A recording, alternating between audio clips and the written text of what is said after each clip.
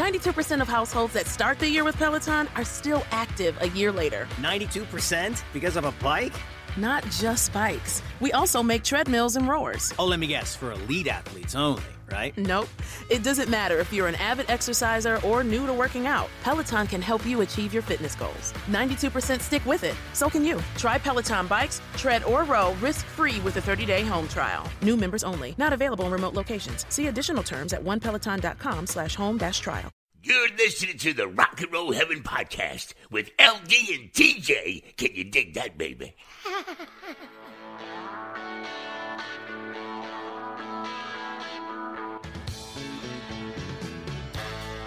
Hey guys, welcome to Rock and Roll Heaven, the podcast where we talk about the lives, careers, and deaths of famous musicians. I am your host, LD. Along with me for the ride, as always, is TJ. Oh, hey.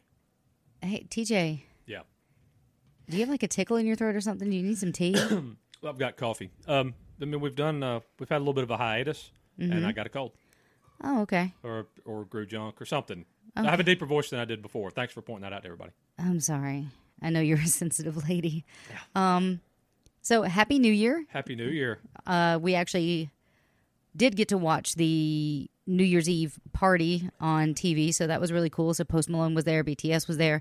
It was kind of cool. As far as I know, there weren't any like major incidents, but to be honest, I'm in like a cellular dead zone, and so I can't watch Twitter and see if anybody like threw shade or tea or anything like that. So sorry that I don't have any updates. I enjoyed it. So is there substandard cell phone coverage in the greater Jonesville, Packlet River Metroplex? Is that what you're telling me? Because you're staying with your like hillbilly brother, right? Yep. Oh, okay. Yeah. I mean, he is a hick. He has a neck. I mean, deluxe. Woof. Wow. Woof. Can't believe I'm related to that.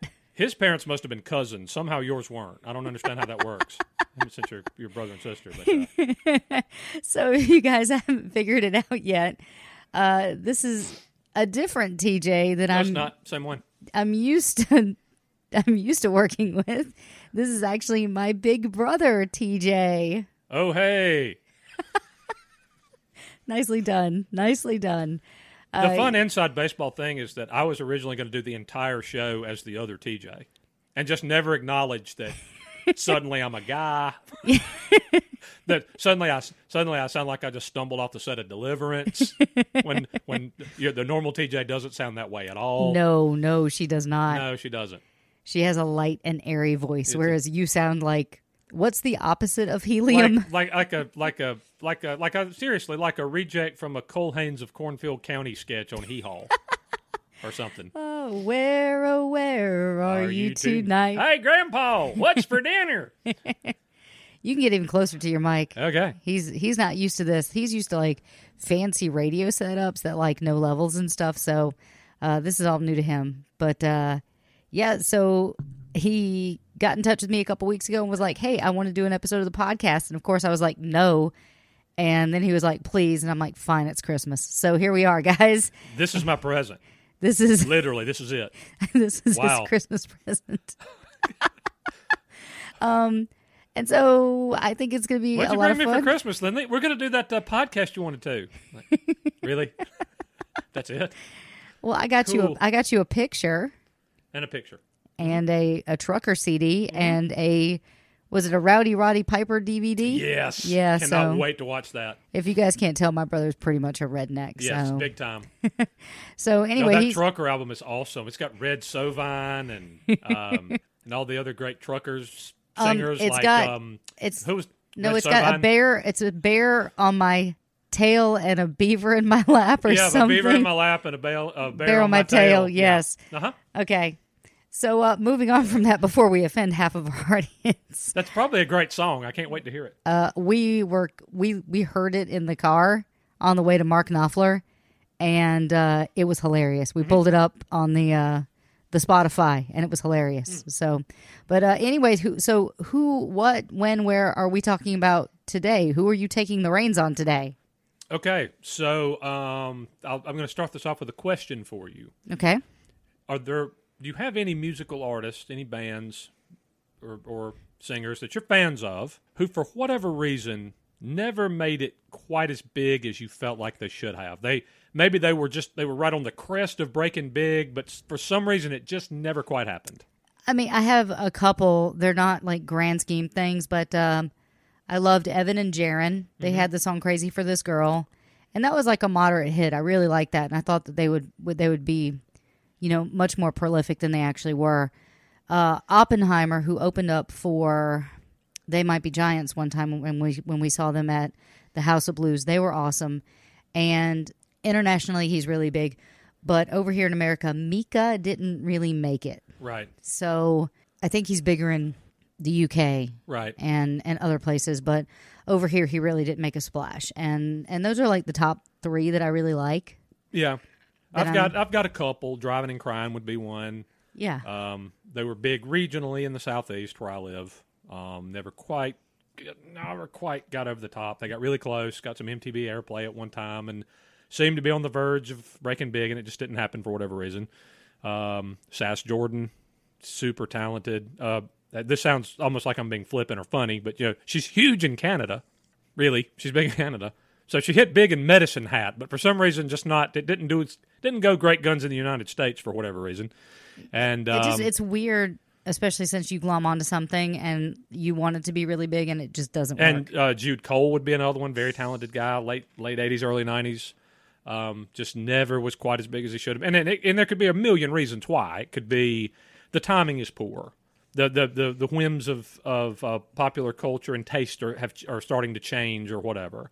And I think that's part of what was the deal with the band that I'm going to mention here. And that would be the Smithereens. Awesome. Now all of them are alive except for original lead singer, rhythm guitar player, and lyricist Pat DiNizio. He died in 2017. We always, when we look back, 2016 was such a horrible year. Oh my God, that was literally the worst year. Like the bloodbath of the slaughter of 2016. We lost so many. Like, seriously, I remember finishing 2016 in a mall parking lot, openly weeping because I found out Carrie Fisher had died, and that was like the straw for me, because then. George Michael died. Debbie Reynolds, yeah. Debbie Reynolds died. Bowie, Prince, Bowie, Glenn Frey, we also had Merle Haggard, Alan Rickman. We had so many people that died in 2016. I just finished it off by openly crying. Leonard Cohen, I think, died that year too. Well, 2017 wasn't much better, really. It wasn't. Tom Petty died that year. Greg Allman died that year, and Pat DiNizio died that year. We will be doing an episode on Tom Petty soon, I promise. Don't worry, it's coming. And I might cry. I was a big Petty fan. But anyway, so Pat DiNizio was the lead singer of the Smithereens, a band that never had an album make it higher than number 41 on the Billboard album chart. Never had a single go higher than, I think, number 37. They had 2 top 40 hits, both barely broke into the 40. Had a couple of other songs that charted, but not many. And super talented, well respected, very influential, as we'll see from some of the stuff that I dug up, but never made it as big as they should have for whatever reason. And it could have been that they started off on a really small label, and I think part of what happened a little bit later, because their first album, I think, came out in 86, if I remember correctly, is that about the time they seemed primed. They put out a couple of albums. The one was big. The second one was a little bigger than the first one. They had a song that got some MTV airplay and actually charted in the top 40 called "A Girl Like You," and they're right on the doorstep, it seems like, and Nirvana, and grunge, and diva pop, and hip hop take over. Those become for a while the predominant forms of music that are popular and garnering radio and, at the time, MTV airplay. And the Smithereens are doing this kind of Beatles-inspired, very melodic, harmony-laden rock music with big, heavy, snarling guitar, which seemed really out of place compared to, say, Soundgarden. Yeah. Or Mariah Carey. Yeah, I mean, when I was growing up, we had in 1994. I just remember grunge was it. I remember stealing your long underwear shirt and listening to Nirvana. Like I remember these things. Yeah. Like that was like that sucks. My sister stole my underwear. I mean, it was your long johns. It was like a shirt, not your. Perhaps right now I should take a moment and tell you guys that, like, my brother is having a beer while he may be. That's totally fine. While my brother may seem like he's 5 years older than me, we actually discussed this in the car. Yeah. Mentally, he's 6 years old, whereas I am 12. Despite all the physical evidence to the contrary, I'm 5. Despite the fact that I'm 6'2", that I weigh 195 pounds, that I have crow's feet, yeah, that I have gray hair growing in my beard, he will still laugh at a fart joke. I am 5. Yep. Maybe. Yep. On a good day. Okay, so Pat DiNizio was born in Plainfield, New Jersey, and grew up in nearby Scotch Plains, where he attended Scotch Plains Fanwood High School. Now, you, LD, know someone from New Jersey pretty well. I happen to know someone very well from New Jersey. Yeah, like he's seen you naked and stuff. Cutting that out. It's your husband. My mother doesn't need to know that he's seen me naked. You're married. I know, but it's still weird. It's not how marriage with my mom works. Did you just snort soda? I did. I just spewed beer all over the mic sock. All right. We're off to a roaring start here. So, and I want to give proper attribution on this. It's from NewJerseyStage.com. And this is an in his own words kind of a thing that they transcribed, where DiNizio did a very intimate show, apparently, where he would actually just have people sitting, like fans sitting on the stage with him, and he would just play and tell stories and stuff. But he would tell really long stories. So they actually took the time to transcribe these, and this is him sort of in his own words talking about his early influences. He says that, quote, "Yeah, rock and roll put the hook in me since my cousin Leonard in 1959 took me to see an Elvis Presley movie called King Creole at a movie theater on the boardwalk in Wildwood, New Jersey. He tells me I made him sit through it 4 times. Okay, so obviously Elvis Presley, that grabbed him, as it did a lot of people who aspiring musicians or people who would go on to become musicians at that time, late 50s, early 60s. I would think that's pretty common. Or are you still playing HQ? Yes. That seemed like a place maybe you would say something. I kind of walked you right up to the edge of the diving board and hoped you'd jump in the water there. But and I wasn't even looking at the pool. I was going to say, she's not wearing a bathing suit. She's out in the parking lot smoking or something. Like, she's not even near the... Yeah. Not even... She's afraid of the water, as it turns out. One day, several months before my 6th birthday in 1961, my dad said, "Son, we're going to do something really fun tonight." I said, "What's that, Dad?" He goes, "There's a carnival behind the church. It's a fundraiser in Scotch Plains." I said, "Really?" I was like 5 3/4 years old, a little guy dressed just like Dennis the Menace. I had a crew cut. All the kids would get a crew cut for the summer because it was like no maintenance for the parents. They just shaved all the hair off your head. You could just run in the woods and you didn't have to worry about fleas, lice, or any of that bleep. And I had a pair of blue jeans cuffed up. I had a white pocket t-shirt, crew cut, and a pair of white high-top PF Flyers. Remember those sneakers? You can run faster and jump higher. So at that point, Pat was doing like almost a commercial for shoes. So I'm walking around, and Dad says we're going to the carnival for the fundraiser for the church. I had never been to one, and when the lights went down, we went there. He said it's also a clam bake. I saw people eating this strange exotic food called steamers. And I got my first ear of corn on the cob. I died and went to heaven. I'm walking around, you're 5 years old back then. You could walk around and your neighbors looked out for you and you had friends there. The place was overloaded with people. There were Ferris wheels and garish amusement rides and colored midway and games of chance. There were amusement rides that I had never seen before with names like Tilt-A-Whirl and the even scarier name the Scrambler. And the Tilt-A-Whirl is scary if the guy who's running it is drunk and passes out and leaves you on it for half an hour. Yeah. As we learned. Imagine you're 5 years old. The Scrambler. What's it going to do to me? So I walked off from the family. I was drawn to this strange sound in the distance. It was the sound of my first rock and roll band. I wasn't even 6 years old. Did you ever see those cartoons from the 40s where the mouse smells the cheese and he floats through the air towards the smell? That was me. I'm eating that corn on the cob when I hear that sound. I'm walking toward the sound, and the butter is dripping on my shirt. I hear this sound, and it's a rock and roll band set atop a flatbed truck powered by a gas generator, in the fields behind St. Bart's Church in Scotch Plains, New Jersey. So obviously Elvis, big influence, and whoever this band was that's playing on a flatbed at a carnival. Huh. Who's playing on the flatbed? Do we know? Let's see.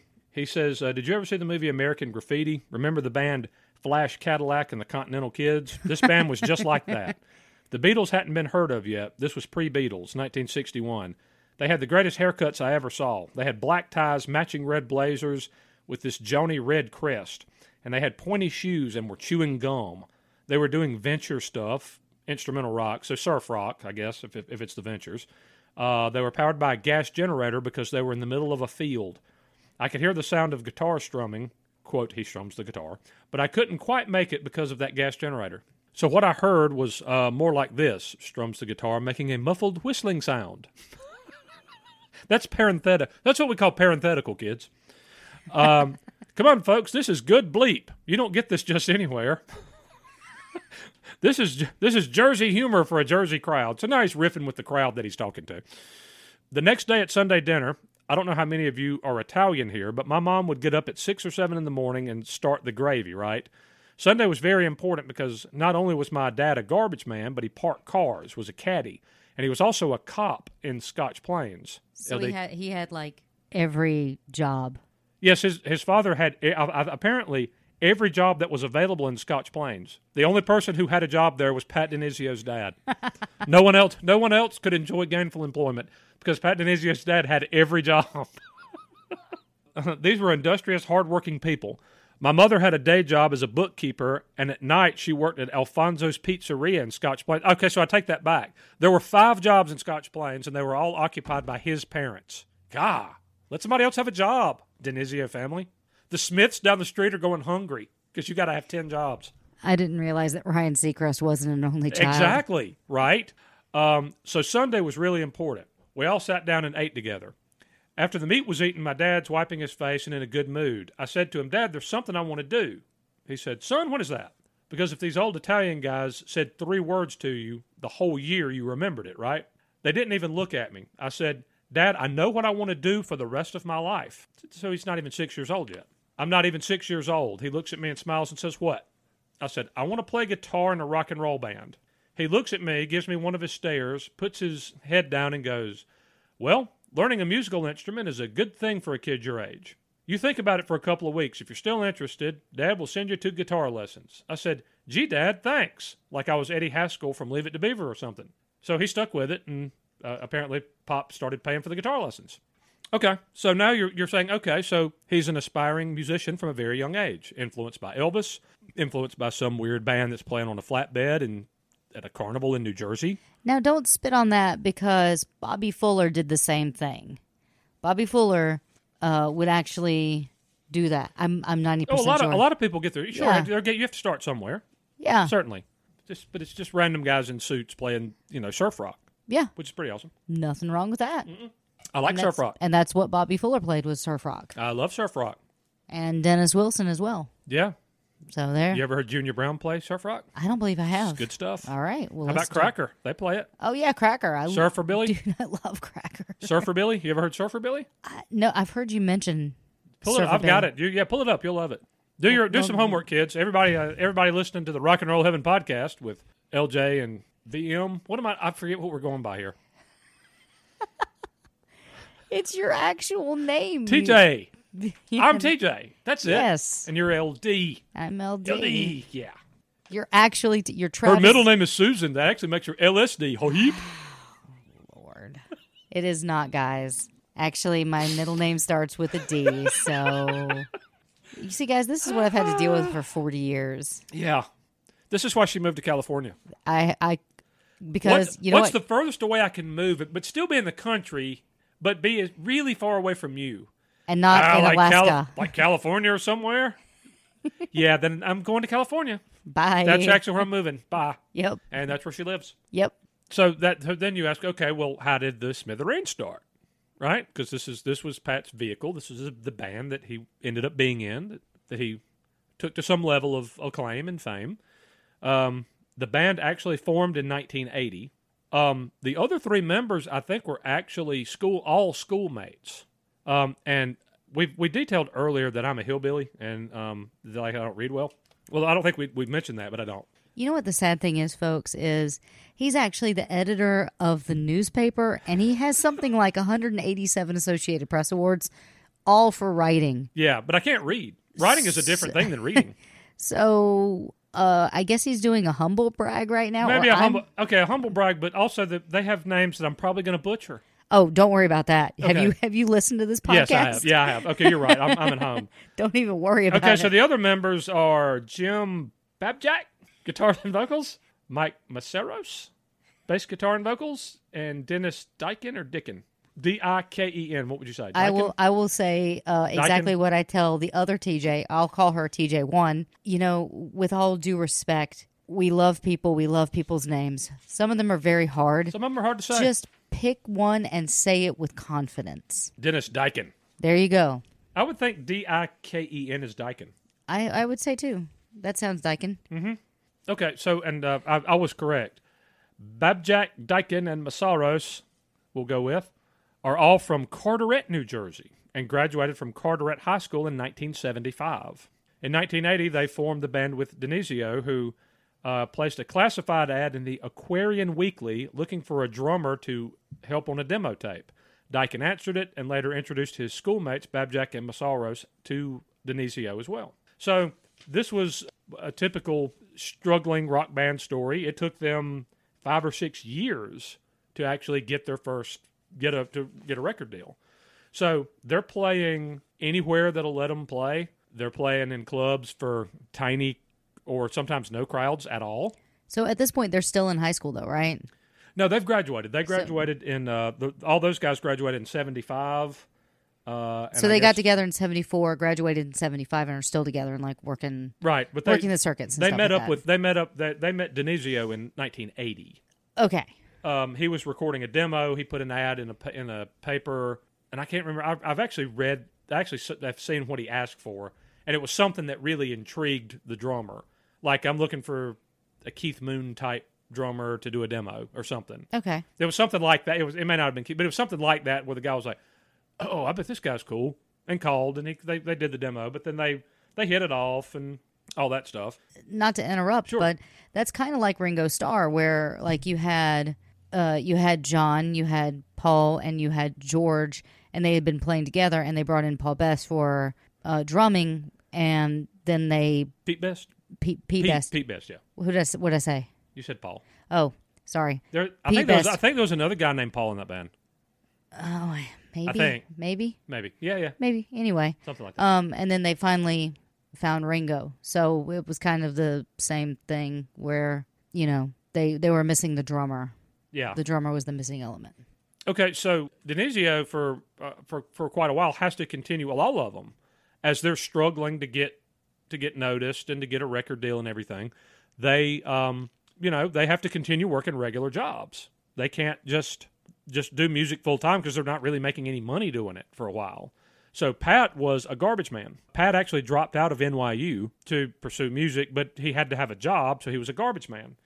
And he talks in this first person interview I referenced earlier about how his parents kind of thought he was a failure because he was in college. Why, this is a big step. This is our son's going. I mean, and obviously his parents, as I detailed earlier, very hardworking people. His mother had 2 jobs. His dad had 3 or 4. And our son is going to go to college and he's going to make something of himself. And he didn't. He dropped out. So he actually talks about that a little bit. He says, "My relationship with my mom hasn't changed since I was 9 years old. And as she's old, living in the house and won't leave her room, I can hear her voice much the same as when she'd call me when I'd be putting a model kit together. Like a Frankenstein model kit in 1964. I'd be gluing it together with Tester's glue and painting stuff, and I'd hear from downstairs, 'Patrick! Patty!' So his mom called him Patty, apparently. Now she calls me from her room on the phone to my phone in the office. 'Patrick, it's Mommy. I'm 55 bleeping years old.' 'It's Mommy. Don't forget to take the garbage out.' I'm an Italian-American kid from New Jersey who was a garbage man until I was 31 years old. I went to bed one night a garbage man, and I woke up the next day a rock and roll star. Strange but true. My parents neither discouraged nor encouraged this dream of a lifetime. Ever since I saw the Beatles on the Ed Sullivan Show, and even before that, when he saw the band at the carnival and saw Elvis and King Creole, all I ever wanted to be was in a rock and roll band. But they didn't watch television. They didn't go to the movies. It was a very simple life for them, and they were devastated when I quit NYU to form a band called the Smithereens.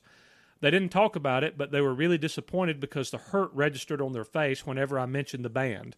They just kind of looked down at their bowl of spaghetti and sighed. That's pretty sad. That is really sad. Yeah. And not only that, but like you went straight for the like standard Italian dish too. Yeah. Like not even like rigatoni or know, sketty. Spaghetti. Mm-hmm. But he talks about how he kind of knew when he felt like his parents began to see him as a success in doing music. His mother calls him one morning. He gets a phone call at like 2 a.m. Phone rings. And he said back then, phone rings at 2 a.m. Back then, it probably meant that somebody had died or something horrible had happened, right? He picks it up.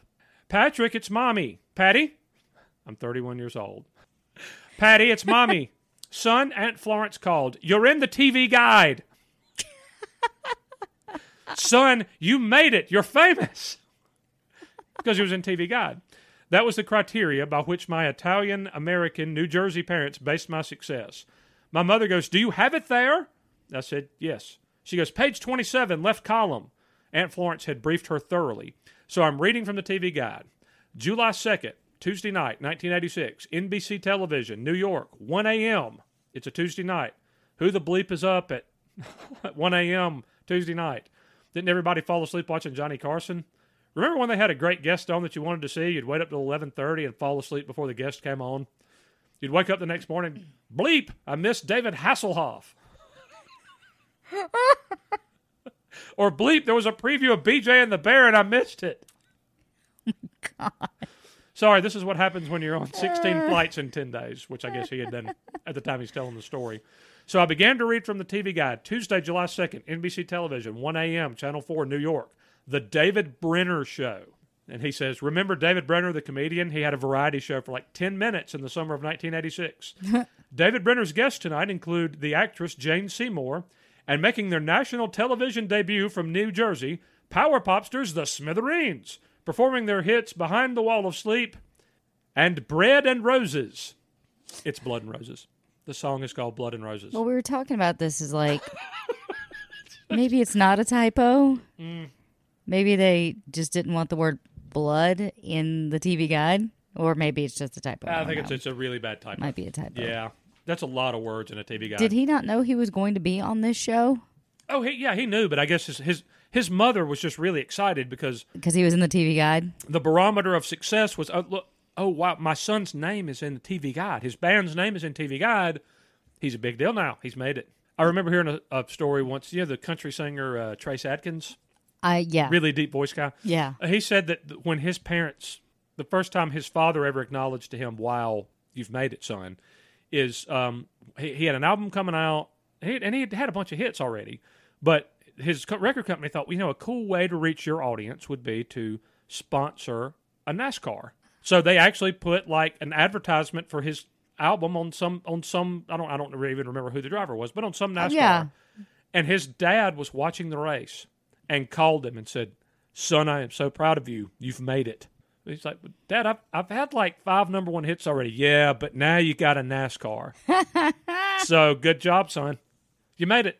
So my mom kind of did the opposite. Mm-hmm. Like, I had known for a really, really long time. Like, I think like seeing 9 to 5 and then seeing the Neverending Story and stuff like that. Yeah. I always knew I wanted to be an actor. I looked at the TV and I was like, I want to do that. Right. And my mom always, as you know, encouraged me to do that. Like, right. I started the drama club in my high school. Mm-hmm. And again, we are from a very small town. My graduating class was 30 people. Right. And my mom was always really wonderful about, being the kind of person that encouraged my artistic side, encouraged me to do things like go to New York, go to California, pursue that acting dream. And I remember being really, really frustrated at one point. And I said, Mom, I'm going to go back to school, I think. And she was like, well, what do you want to do? I said, I want to be a forensic photographer. kind of like Dexter. Mm-hmm. And my mother's exact words were, "Oh, grow up, Lindley. What are you thinking? You're an actress, not a scientist." And I was like, yeah. Thanks, Mom. Thanks for believing in me. Love you too, Mommy.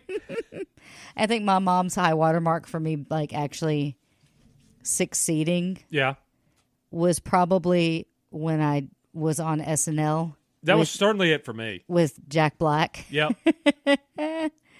And doing that dance. Doing the dance. Yep. Doing the dance. And doing a dance that I popularized. Well, I didn't popularize it. I just did it.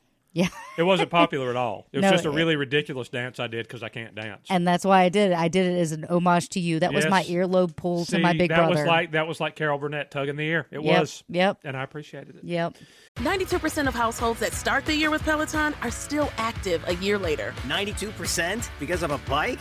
Not just bikes. We also make treadmills and rowers. Oh, let me guess, for elite athletes only, right? Nope.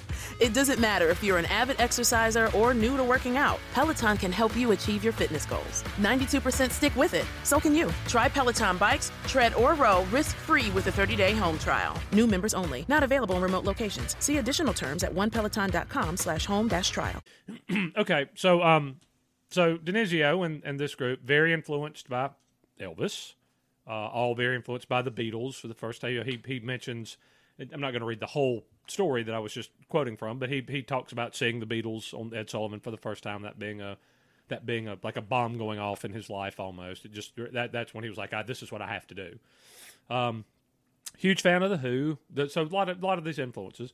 So they play mainly around New Jersey, sometimes literally to completely empty clubs. But they're getting on stage and they're becoming a better band, which is what you do, right? Even if there's nobody there, you go up there and you try to get better.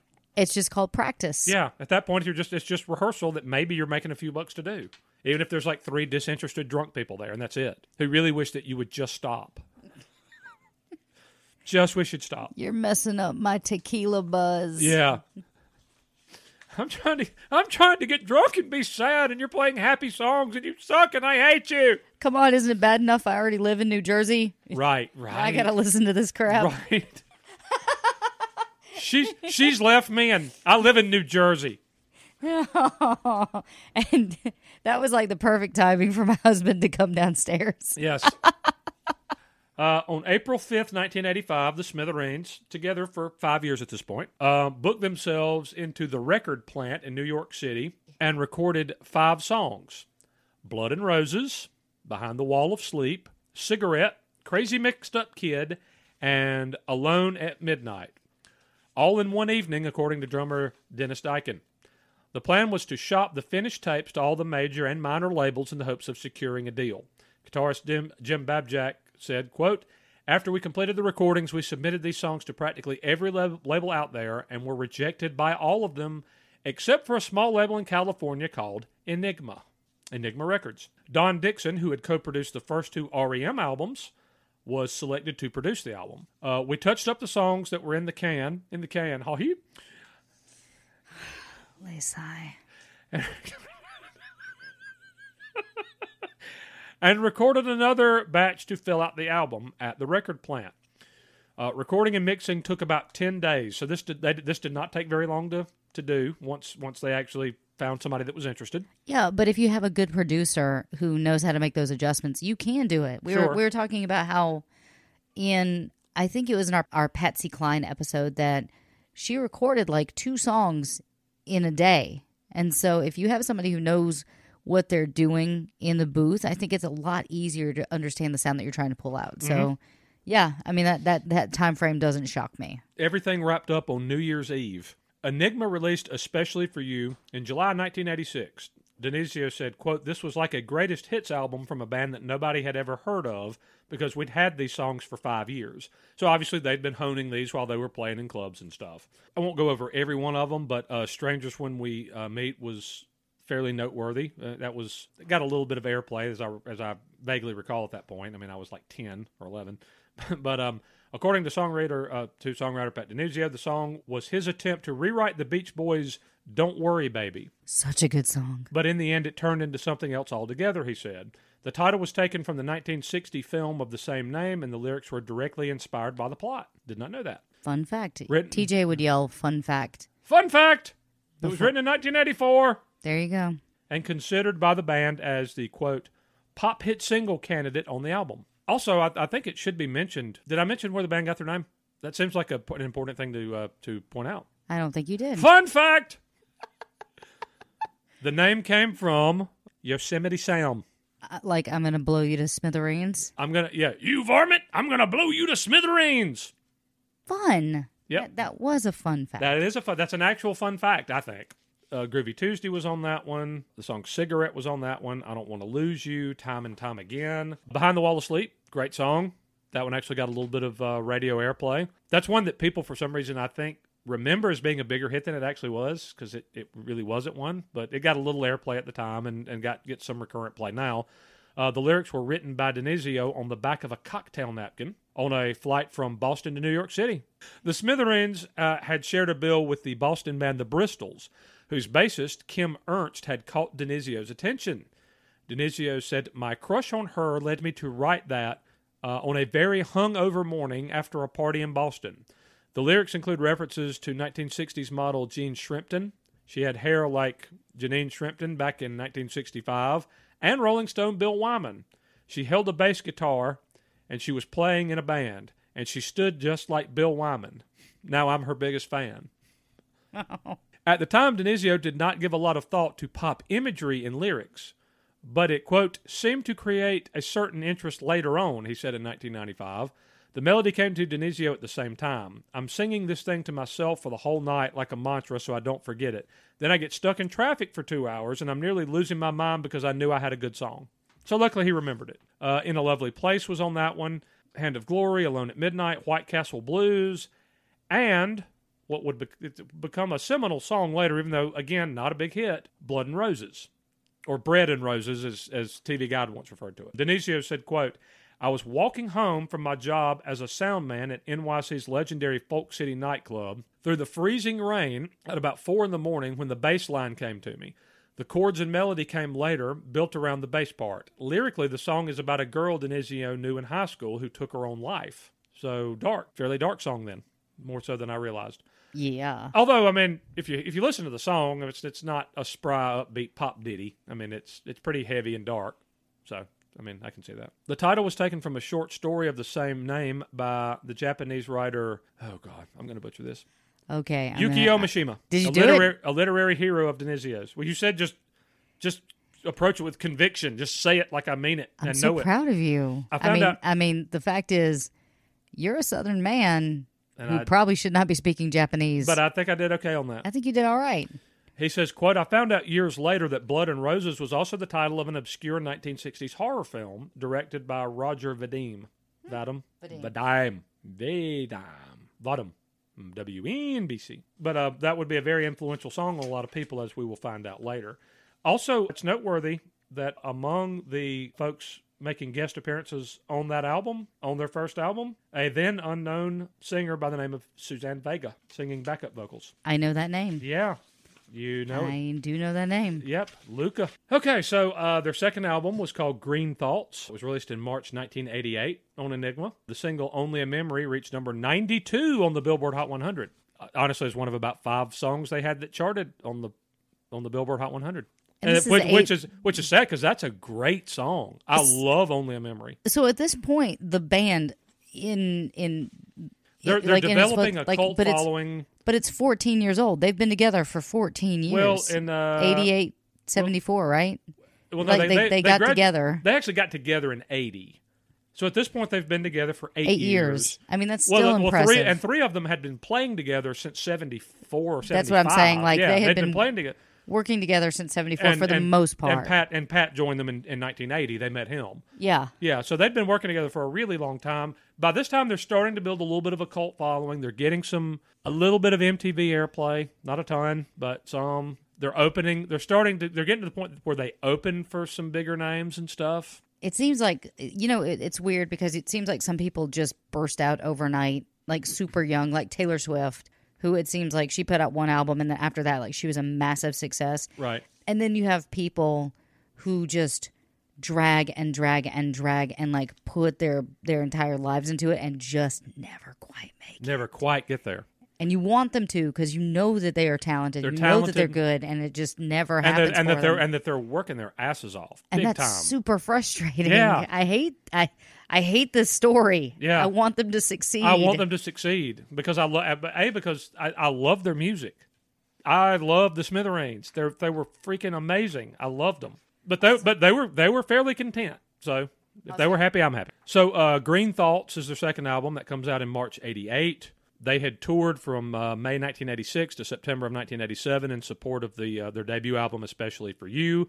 During the tour, songwriter Pat DiNizio had been working on new song ideas for what was to become the Green Thoughts album. And this is the common thing, right? But they talk about you have like 6 months to write your second album. You have your entire life to write your first one, right? I mean, it's much more of a rushed. Because with that first album is songs you've been playing in the clubs and whatever for years and years and years. You've honed them to razor sharp perfection. You know exactly. And then that next one, it's like, all right, need a second album, boys. Well, that's the sophomore slump. That happens to a lot of celebrities. Like that happens to a lot of singers because you're right. They do have this long drawn out time frame where they can hone their songs and like do edits and make sure it's perfect. And then for the sophomore album, it's just that cash. I hesitate to say cash grab, but it kind of is in that sense. But that's why. Or in their case, you're trying to follow up on an album that was, a minimal success. It's not oh boy, we got to cash in on this. They're so big, they're huge. To the next, it's like it did pretty well. So you get to do another one. Yeah. With them, it was more you get to do another one more than you have to. You have to do one because we've got to make lots of money. Yeah, got it. Right. Got it. After returning to the U.S. from touring internationally, the band began to work on Green Thought. Pat DiNizio said, quote, "The Green Thoughts album was written intuitively from the gut. I found myself in a situation where I had to come up with virtually all the songs in a very short period of time." So it's kind of what you're talking about. I had to lock myself in my apartment in New York City, take the phone off the hook, distance myself from every relationship I had, and set about the business of putting together bits of melodies, bits of lyrics, and song titles into album form. 4 weeks later, I emerged from the apartment, slightly crazed, but I did have an album under my belt. Then the band convened in their rehearsal studio and spent 2 weeks working on song arrangements. They chose to record in Capitol Studios in Los Angeles. Don Dixon, again, was their producer, who had produced their debut album. The album, including B-sides, was recorded and mixed in 16 days. The first 2 days of the sessions were dedicated to recording their basic tracks for the entire album and concentrating on keeper takes for the bass and drums. The guitar and vocals were re-recorded later with the proper amps and microphones. The band preferred to take an intuitive and spontaneous approach to recording, sort of like we do with Rock and Roll Heaven, the podcast, with LD and TJ. Oh, man. According to DiNizio, they did that to, quote, "get virtually everything onto the album by the first or second take. If it's not happening then, it usually doesn't happen." I call that the Clint Eastwood.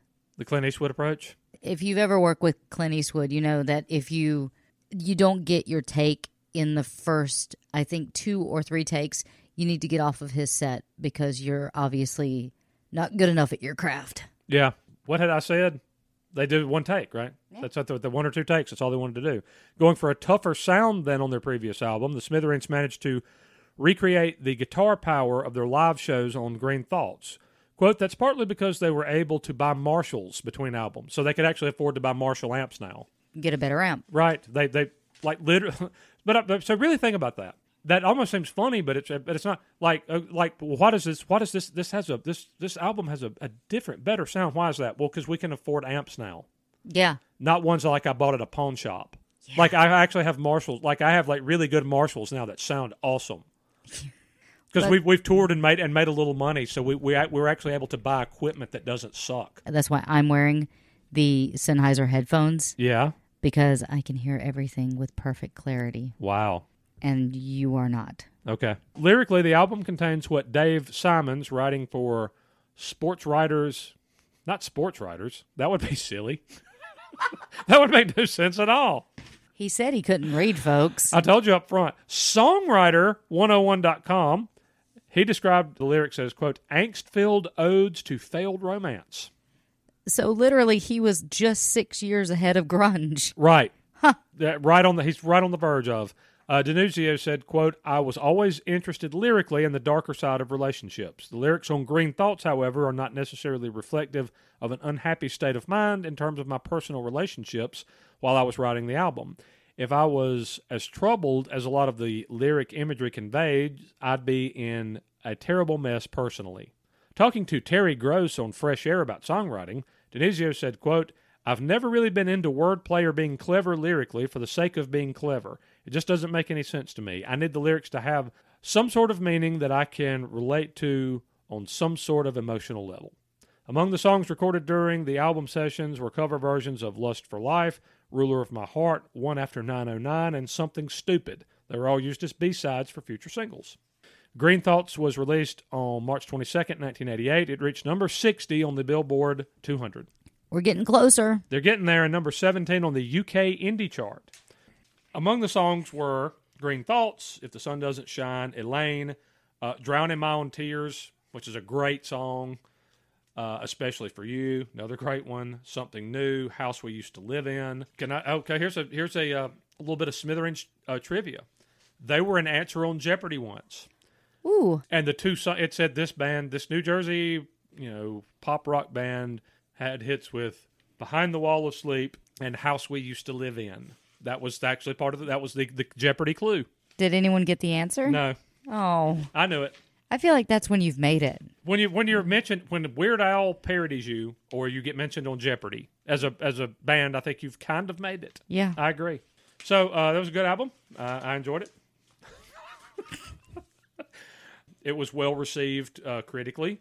David Brown, writing for Rolling Stone, gave the album 4 out of 5 stars. That's really good. Noting that despite DiNizio's, quote, gloomy lyrical outlook, the 3 other musicians are in a, quote, much feistier mood.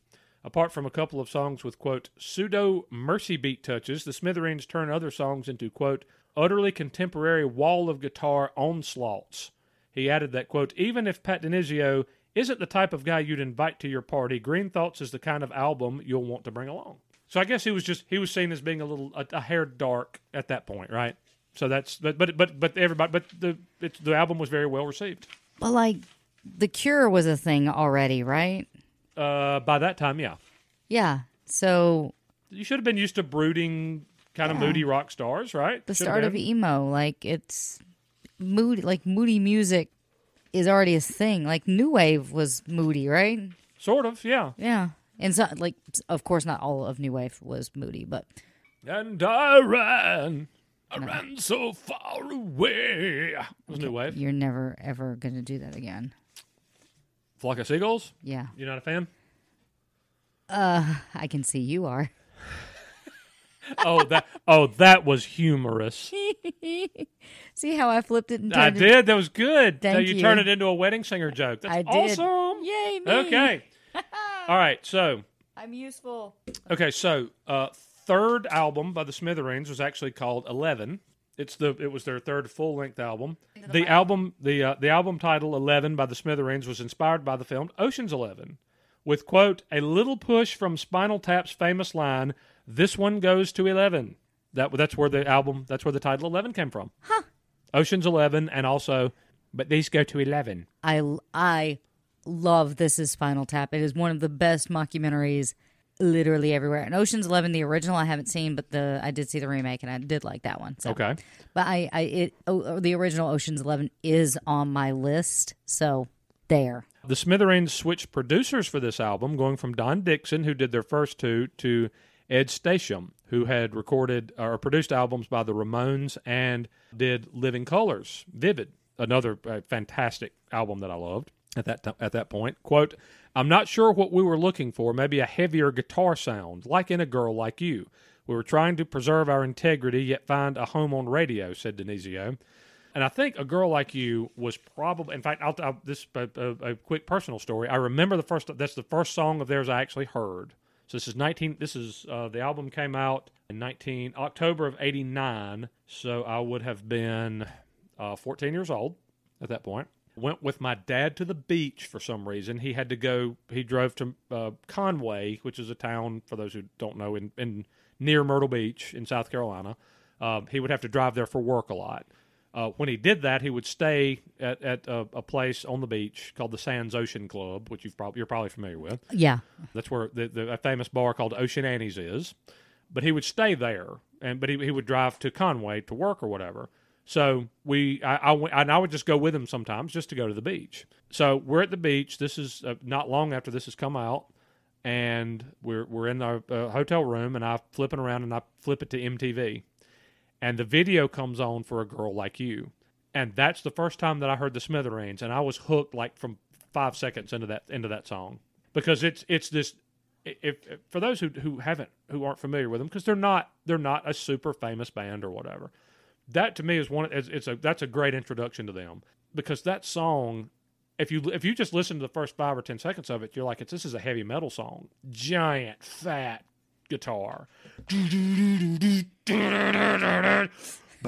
that bass kicks in, and you're saying, this is awesome. But then they start singing, and there's harmonies, and there's melody, and you're like, the crap is this? Like it's a weird. It's almost jarring that you have this big fat guitar sound, and these nice harmonies, these nice tight harmonies and nice melodies and stuff blended together. True pop rock. But anyway, that was I don't know why, but I remember the first time I heard them. It was in a hotel. It was in a hotel room in the Sands Ocean Club at Myrtle Beach in 1989. Which is weird because that's exactly how I heard Hanson. Really? No. Let me tell you something, Megan.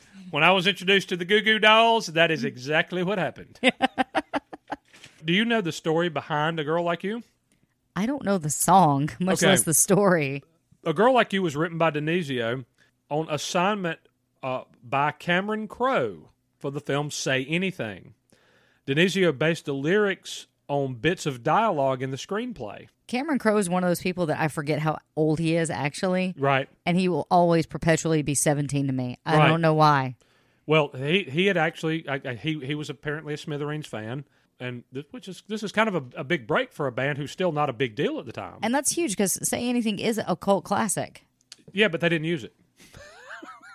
that's the story. That's the womp womp. That is right. DiNizio based the lyrics on bits of dialogue in the screenplay.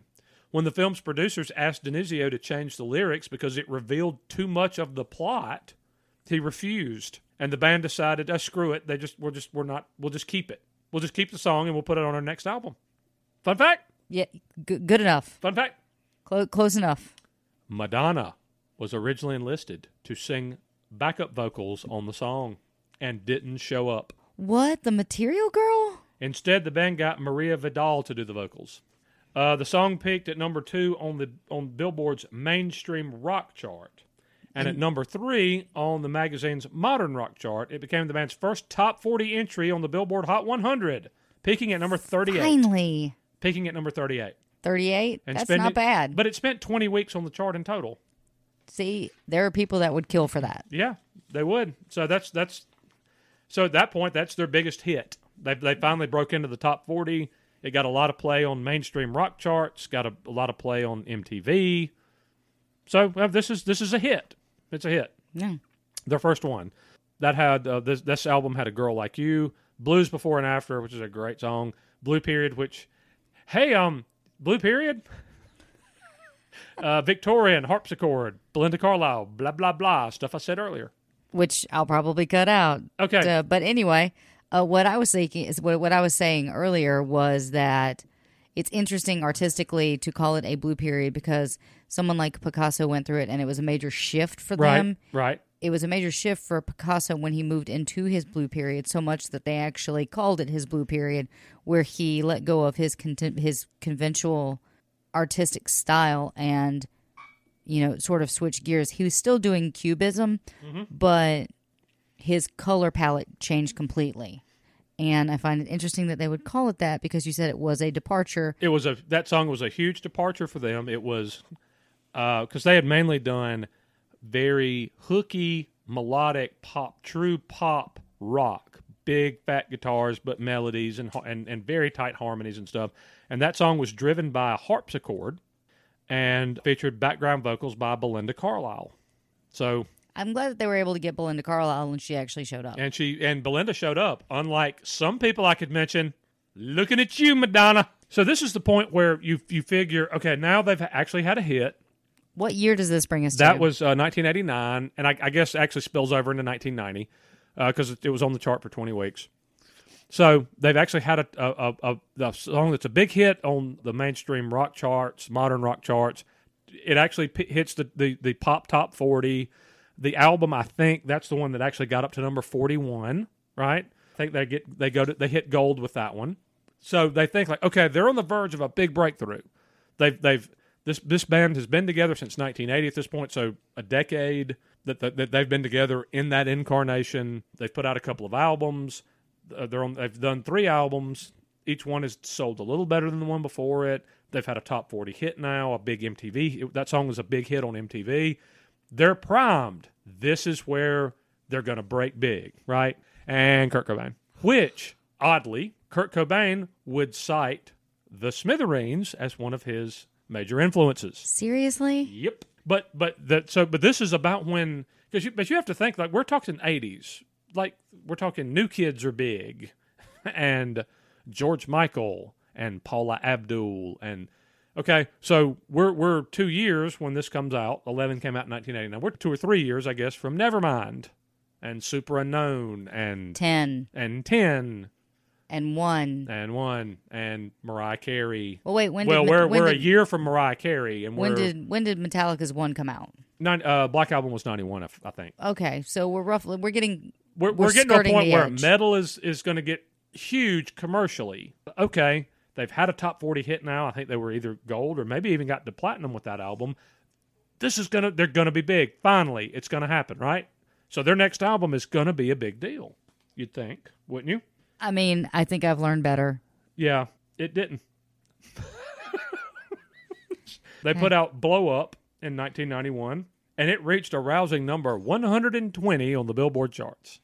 It did feature, however, their second top 40 hit called Too Much Passion, which was another little bit of a departure for them. And it's actually their highest charting single.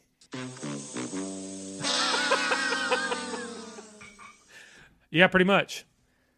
The whims of popular culture changed. Metal got even huger than it already was. Grunge starts to take over. Diva pop's a bigger deal. I thought Blow Up was a great album, but for whatever reason, it just didn't hit people's ears well at that point in time. Wasn't a big hit. They did have another top. Their biggest pop hit was a song called "Too Much Passion," which came off that album. Hit number 37. That's it. That's their biggest hit.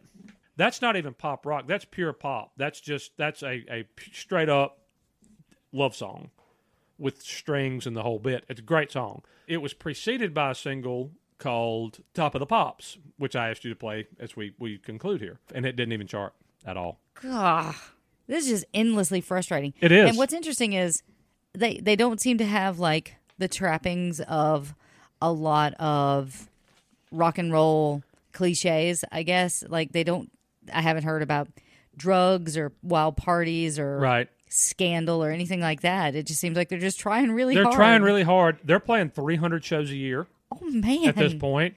And again, they're opening for Tom Petty and the Heartbreakers. They're opening for big acts, big names, like the biggest names that there are. And it's just nothing's, for whatever reason, it's just not happening for them. It gets to a point that they actually they lose their record deal with Enigma, but they end up signing with another label, and they continue putting out albums. But Pat DiNizio has to resort to, and I hate to say resort to, because he loved music. He would do anything to keep playing music for a living. But he did what for a while what he would call being an artist in residence. I.e., you've heard of street teams, but some bands have street teams. Like, we're coming to Atlanta, and they'll have fans in Atlanta put up signs and posters and stuff promoting the show and stuff like that. Okay. Well, he took it a step further. You didn't just promote the show if you were a fan. He would actually come play at your house. Seriously? He played concerts like in fans' living rooms. He'd show up for apparently, and if I'd known about this, Pat DiNizio would have played in my house.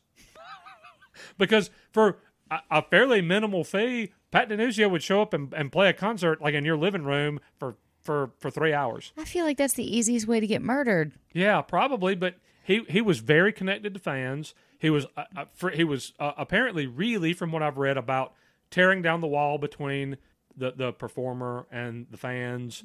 He loved the people who allowed him to do what he did for a living. That's so cool. So for a couple $100, he would drive to your house and play a concert in your living room. That's awesome. I'm sorry, that's really cool. And sleep on your couch. Really? So you wake up and I mean, imagine that you wake up in the morning and Pat DiNizio's asleep on your couch and you're like, "Hey, Pat DiNizio, would you like some bacon?" before you drive home, would you like some sausage? Could I interest you in a biscuit, Pat DiNizio? Would you like a toad in the hole? Yeah, right. Toad in the hole. That's toast and eggs. Toast and eggs. But right. you put the egg inside the toast. You put the hole in the bread and stuff. Yeah, it's awesome. Yeah. But you could. I'll make you some bagel bites if you want me to. Do you like coffee, Pat DiNizio? Because I'm making a pot. I have some really good, like, Colombian roasted coffee. Yeah, would you like some? I've got some organic Charleston coffee. Can I interest you in some orange juice? Yep. Or would you like a ride to the IHOP? I don't know. Do you dig hazelnut creamer? My wife likes it, and we've got some. This bit has gone on really long. But it's awesome. That's what he did. So he loved his fans that much, but he relied on them that much that like he would just, hey, for $500, I'll drive to South Carolina and play for 3 hours. Bring my guitar, and I'll play in your house for you and your buddies. That's crazy. But it also shows how much he loved music. Because there are a lot of artists who would see that as, oh God, I would not lower myself to do that. He didn't care. He loved playing music. Right. So was he in dire straits at this point financially? He was not. Well, he all of them at one point and they talked about how grunge really seemed to impact everything. At one point, all the guys in the band had to get like regular jobs, and they would still play like 3 and 4 shows a week, but they would get like jobs. Got it. And when the internet got to be a thing, he apparently was super responsive. Like if you clicked the link on the Smithereens website and sent like a question or something to the email address, it was usually Pat DiNizio that answered you. Holy cow! She was like loved their fans, super responsive to fans and everything. Even so they kind of existed. They kept playing. They had to do stuff to make money from other sources. Because at this point, they're getting no airplay at all. The little bit they were getting is gone and stuff. But okay, here's what actually seemed to turn the tide for them. They went back to their roots, and they did an album called Meet the Smithereens. It was their 7th studio album, and essentially it was them covering song for song in order Meet the Beatles. Huh. Yeah. This was in 2012. The first Smithereens album featuring Severo the Thriller Jornasian. We'll go with that. Sevilla the Thriller? Replacing original bassist Mike Massaros. This was in 2006. Did I say? I think I said 12 at 6. So basically they did, hugely influenced by the Beatles, all of them. They said, hey, you know what? We're going to do Beat the Beatles. We're going to not just cover a couple of songs. We're going to cover the whole album. He called his record label and said, I'm going to make you an offer you can't refuse. The Smithereens versus the Beatles. And they were like, and he said, they were like, what? And he told them what they wanted to do, and they were supportive of it. So they recorded a song-for-song remake of Meet the Beatles. Okay, now this is at a time when you could not find any Beatles stuff, any Beatles music online. Yeah, because basically the whole thing with Apple. Mm-hmm. But you know what you could get? The Smithereens. The Smithereens covering the Beatles. Which is kind of cool. And it sold a buttload of copies. Because people are going on there looking for the Beatles, and they're not there. There's no Beatles music on there. But there's Beatles songs recorded by the Smithereens. And that helped. That became a huge hit for them. And Pat said that allowed them for basically the rest of their existence to kind of do whatever they wanted to do financially. That's great. Good for them. That's all. See, that's awesome. Mm-hmm. I'm happy I'm happy that at least they have that little ray of sunshine. Yep. And the other thing is we'll see that the thing is that it seems like he looked at the ray of sunshine differently than a lot of people would. They look at it as, I made a lot of money, I had a bunch of hit songs and stuff. It seems like, just from everything I've read, he saw the ray of sunshine as, I got to make an okay living doing what I like doing. I was never super popular. I never made a gigundous buttload of money, but I did okay. And that's cool. So as far as there's some outside interest for Pat, he did do a couple of solo albums. There's a long break at one point between albums for them, but they're still touring. They were at one point featured on MTV Unplugged. I've seen them on a couple of your big music shows on PBS, Soundstage. I think they did. I don't know if they ever did Austin City Limits or not, but they did some of those, and they continuously toured. They had a big break in albums. Pat did a couple of solo records. He was actually featured on a TV show, and you can find this on YouTube if you go look for it, on ESPN, and it was called The Seventh Inning Stretch. Huh. And it was about his, at 55 years of age, it was about his quest to become the oldest minor league baseball rookie. Like, he wanted to get an at-bat at some... So they actually, ESPN documented his attempt to do this. He also ran for Senate as the Reform Party candidate in New Jersey. Really? Yeah. What year was that? That was 2000, I believe. Spoiler alert: Pat didn't win. Okay. But it got like 200,000 some odd votes. It's better than I did in the last election. And Pat would have had my complete endorsement.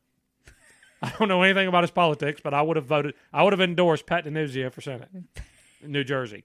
Later in life, from what I've read, he was living with his mother and having to kind of be her caretaker. He was apparently a pretty good cook. He would cook. I've listened to an interview with him where he talked about cooking, quote, the gravy. What is the gravy? Where he starts with olive oil and then onions and then garlic, and then he had some really nice crushed tomatoes and. Wait, we have. And he would make ziti. Hang on, honey, come here. As someone from northern New Jersey of Italian descent, I can translate. Gravy means pasta sauce. Okay. Thank you, husband from New Jersey. Yeah. Thanks, guy that Lindley's seen naked. Stop it.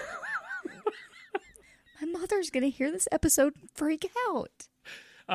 She's going to freak out that you've seen your husband naked? Really? Yes. We don't talk about that in polite society. He would take care of it, but he was caring for his mother. He was her caretaker. He was in the process of restoring a 135-year-old home or whatever. Mm-hmm. But he was taking care of his mom. He was apparently a decent cook. He would make the gravy that your husband just spoke of, right? And whatnot. And I've tried really hard to read to find out about exactly what it was that he was suffering from health-wise, and you can't.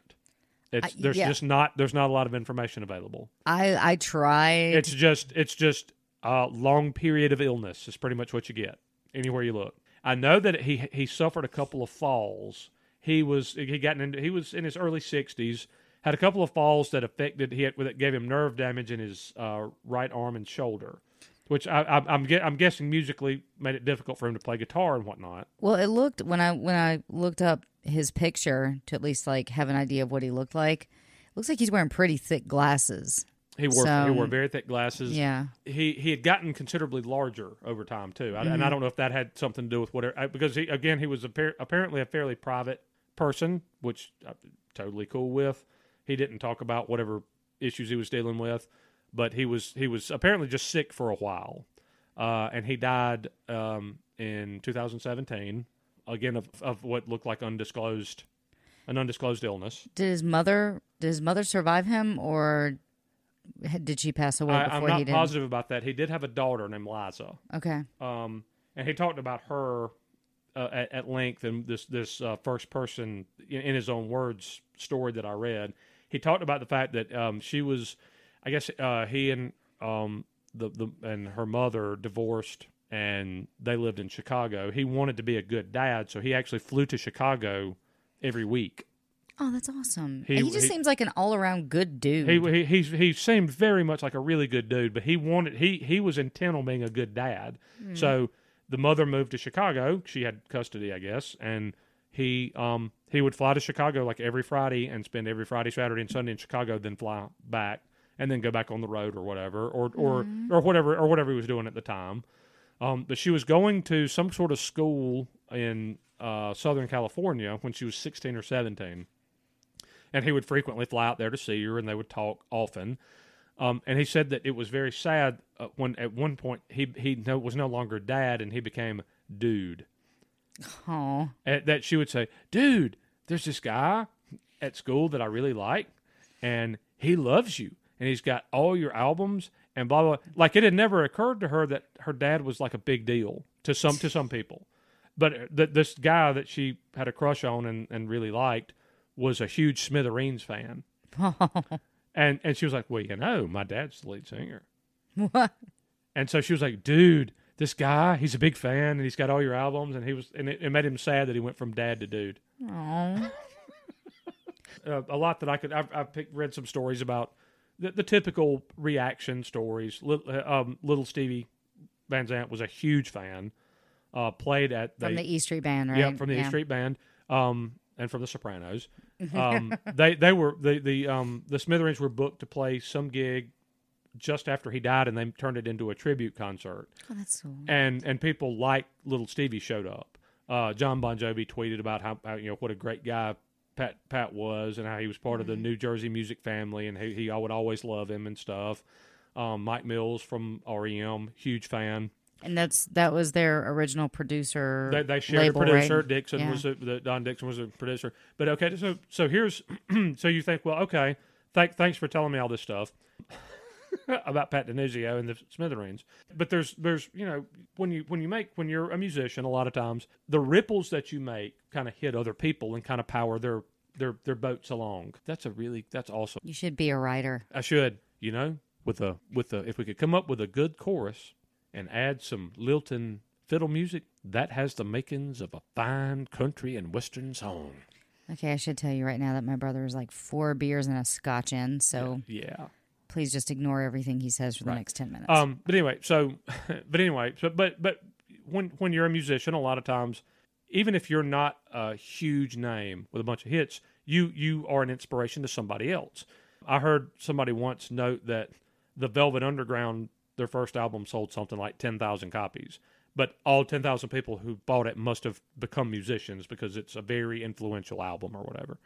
So among the people, the disciples, among the people who were highly influenced by Pat DiNizio and the Smithereens, and I alluded to this earlier, Kurt Cobain posthumously released, I don't know how recently, but there was a journal that he wrote. He wrote notes, he wrote a diary or whatever, and that's been released as a book.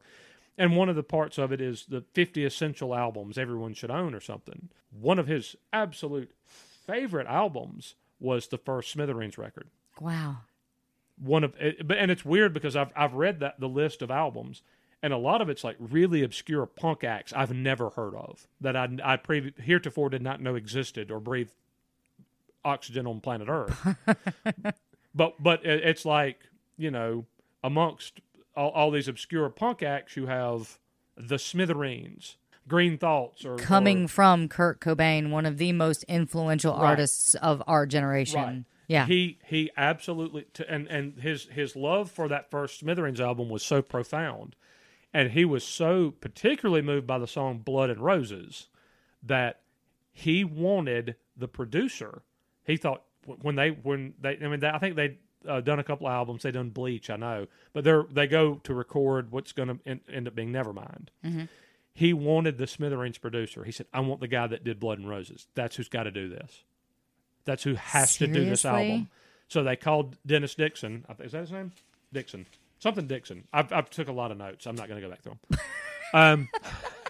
I know his last name was Dick. I know his last name was Dixon, and he'd also done some REM records. Okay. But that's who he felt like this is who has to do this. That's who I want. And Dixon priced himself out. Apparently, he was Seriously? a little too expensive for them to afford. Huh. So that guy, the guy Dixon, who did a couple of the first 2 Smithereens albums and the first 2 REM albums, could have produced Nevermind. Man. Yeah. he was a little too rich for their blood, so they ended up having to go with somebody else. But that's who Cobain badly wanted. Oh man, So, I wish he had gotten it. Yeah, but that just shows you that you don't necessarily have to be a massive smash. You don't have to have a bunch of hits. You don't have to have sold 50 million records. You don't have to be Elvis or the Beatles or Kurt Cobain to influence somebody. You can be Pat DiNizio and the Smithereens. I love that. I'm done. Okay. Well, And I'm done. I would. R.I.P. Pat. I would like to thank my brother for sitting in on this episode. I would like to apologize to our fans for the quality of audio and content. And so I actually flew all the way to South Carolina and didn't bring my paper with all of my social information. All I can remember is that you can email us at rockandrollheavenlt@gmail.com. And like, if you just look for Rock and Roll Heaven on stuff, you can Just Google it. Yeah, just Google it. You'll Google find it. I'm sorry. I will have it in the show notes. I just don't have that great of a memory. Now, normally at this time in the episode, I say thank you so much. Check us out on our next episode because, as you guys know, just to reiterate, we will be going bi-weekly. Life is just getting a little too crazy, and this is a DIY project, so... We can. I'll do it every week with you on the phone. No, I'm good. Sure. Yes. After this... I'll do sterling research just like I did for this. Keep everything appropriate. Not talk about naked people. Probably won't drink anymore. Oh, that's a lie. So many lies in one sentence. Doesn't have to be every other week. But thank you guys for checking us out at this episode. And if you made it this far, God bless you. We really, really appreciate it. And check out the Smithereens. Check out the They're Smithereens. awesome. I will check out the Smithereens. There will be a song at the end of the episode. And we'll see you on the next one. I do believe that the TJ1 will be helming that episode. Drat. Sorry, TJ2, you're done. This is it. But we are... Don't throw my equipment. Brought that from California. Normally, me and TJ have adorable banter at this point, but... At this point, she's just tired of talking to me. Hang on. You wait. Me and my brother, to end this episode, have a party trick that we can do. Yeah. That we have never... We've done it once on Facebook. Right. But we have a trick that we learned in the 3rd grade. Yep. Mandatory. Had to be. You had to learn it. Super hot. So back up. It was mandatory to learn this, and the first 2 people to learn it got a $10 gift card to Black's Drugs, and the second person got a $5. Me? We didn't get anything. Are you serious? No. We were made to learn it. We didn't get. There was no pot sweetening incentive. We just had to learn it. Oh no. You had to learn your multiplication tables, and you had to learn to sing this. Yeah, no, I won second place. Okay. So I got the $5 to spend at Okay. Black Drugstore. And I think I bought a kite. And I still feel guilty for that day that I didn't share the prize money with you. That's why I bought your dinner the other day. Thank you. I'm glad that's what I'm glad to know what did it. Yeah. Inflation. So, what you had to learn, mandatory education when we were growing up, was a South Carolina history class in 3rd grade. Because they didn't think that we were going to move out of South Carolina. Right, so because they this was figured you were going to stay. super important to know this. So, what they did was they concocted a song. It goes to the tune of Yankee Doodle, and it's all 46 South Carolina counties in alphabetical order to the tune of Yankee Doodle. And you had to learn this. This was compulsory. Had to be done. So hang on, I'm going to take a drink. So she's going to take a swig of her Schweppes ginger ale. And I think we're going to sing this as to go out, and then we'll be treated to a little Pat DiNizio and the Smithereens. Yep, are you ready? To take us home. A 1. Count it in. A 2. A 1, 2, 3, 4. Abbeville, Aiken, Allendale, Anderson, Bamberg, Barnwell, Buford, Berkeley, Calhoun, Charleston, Cherokee, Chester, Chesterfield, Clarendon, Collington, Darlington, Dillon, Dorchester, Edgefield, Fairfield, Clarence, Georgetown, Greenville, Greenwood, Hampton, Horry, Jasper, Kershaw, Lancaster, Lawrence, Lee, Lexington, Marion, Marlborough, McCormick, New Era, Coney, Orangeburg, Pickens, Richland, Saluda, Spartanburg, Sumter, Union, Williamsburg, York. Woo! Yeah! Thank you and good night from Rock and Roll Heaven. I love you guys. See you soon. Great. And that was art. That was great.